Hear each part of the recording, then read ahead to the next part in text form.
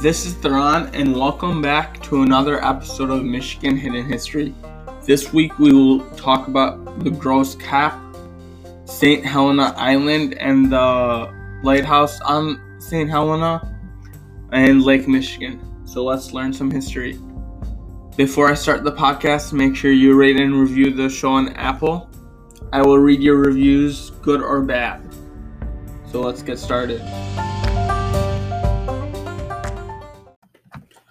So all these markers that I'm going to talk about, there are only 2 markers, but they are all on US 2 on the way back from Wisconsin or on the way to St. Ignace in the Mackinac Bridge. So Gross Cap is a small unincorporated community. So when I look it up, there's not much information on it. But it's said it was used as an area where fishermen would stay in the 1800s, and the French would come here for wood, fuel, and other supplies during the same time. They also settled on St. Helena Island, which we are going to talk about, and the lighthouse that is on the island. The lighthouse, at the moment, is the only standing structure on the island. So we will start off with the island and then talk about the lighthouse. So the island is an uninhabited island that is located 10 miles west of the Mackinac Island. It has a natural ridge that is covered by sand, so this makes it dangerous for boats to get close to the island on the south side. This is the reason that the lighthouse was built in 1873. It was because they were having lots of shipwrecks on the south side of the island, so they decided to build a lighthouse. The lighthouse is 63 feet tall. It not only warns ships about the natural ridge that's there, it also guides them towards the Mackinac Straits and eventually to Mackinac Island.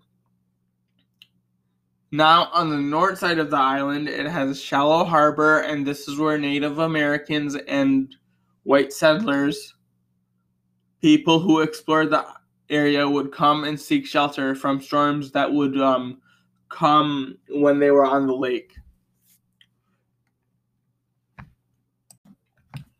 There used to be a fishing station on the island of St. Helena, and fishermen would catch lake trout and whitefish. A fishing station is where fish were stored and kept in salt before motorboats and refrigeration were a thing in the United States. As soon as the fish were caught, they would take it back to the fishing station and keep it on salt because that's how they used to preserve fish and fresh meat before refrigeration. The salting of foods to preserve meats was found out by the Egyptians during the early civilizations that were formed there. They would not only preserve food, but they would also preserve mummies in salt, and they would ship the mummies down the Nile River in salt. When refrigeration and motorboats came, it made fishing stations unnecessary. So they abandoned the St. Helena fishing station, and it became a ghost town. So there are many ghost towns in the UP of Michigan, and this is because of the natural resources that they used to have up there and the mining that they used to have.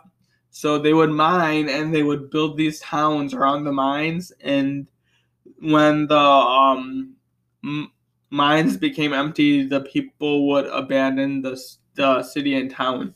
But we would get more into that later. Like later in the that will be later episodes. The island is now a refuge and breeding ground for birds such as the osprey and the blue heron.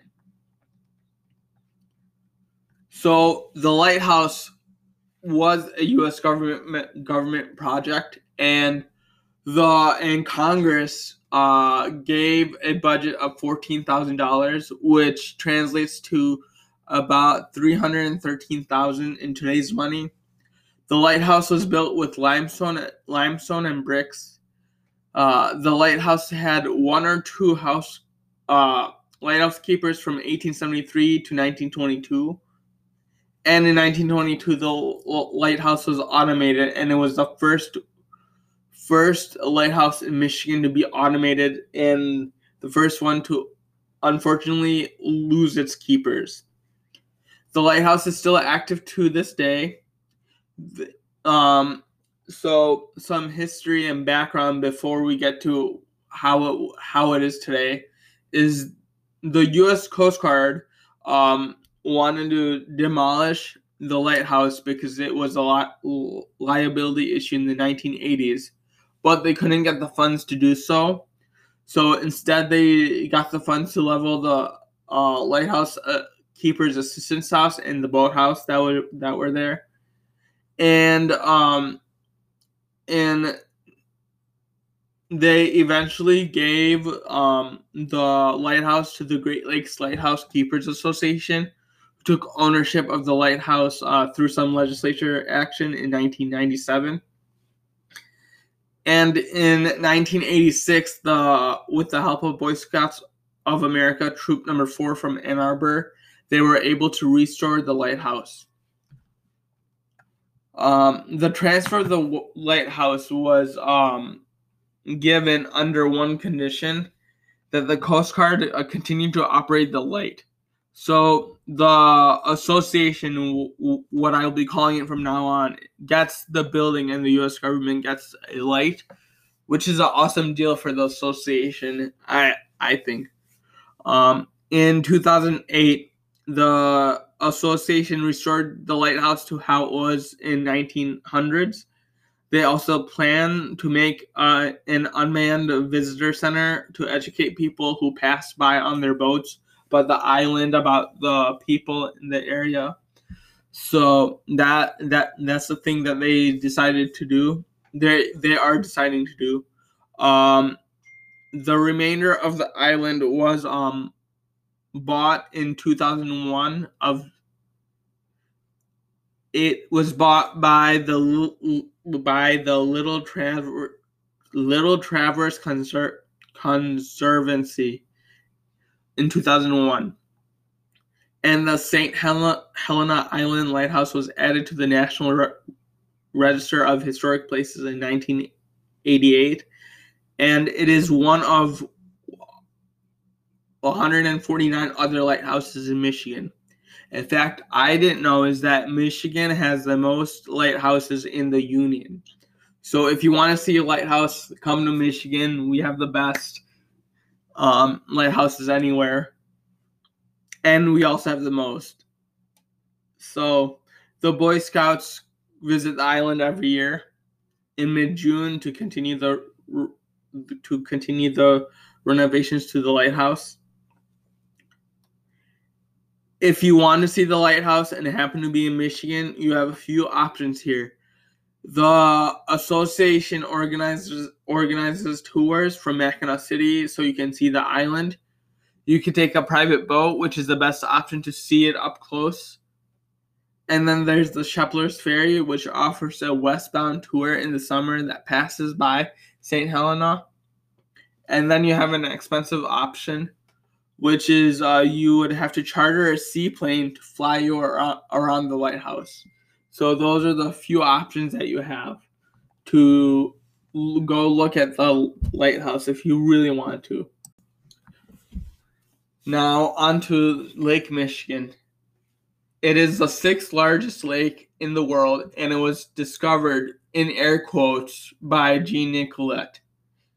He explored Green Bay, and he was looking for the Northwest Passage like everyone else in Europe.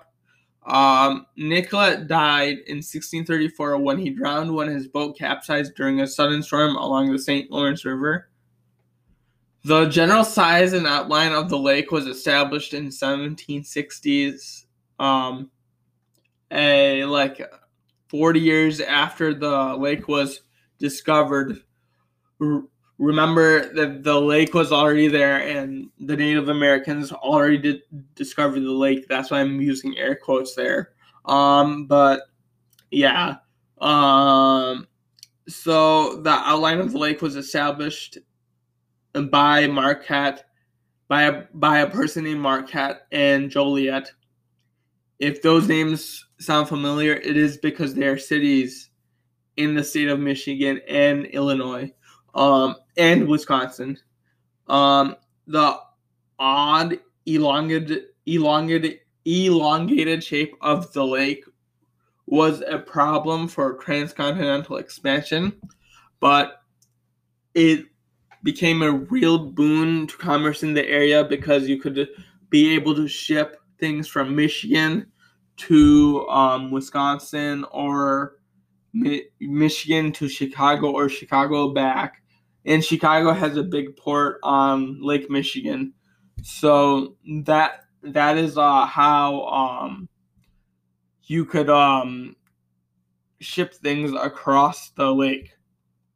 So it became a real boon, and commerce in the area really boomed after they discovered that you could build ships in the Great Lakes, and those ships that you build in the Great Lakes can never leave the Great Lakes. So once you're in the Great Lakes, that is your life. Of the ship is going to be in the Great Lakes. But yeah.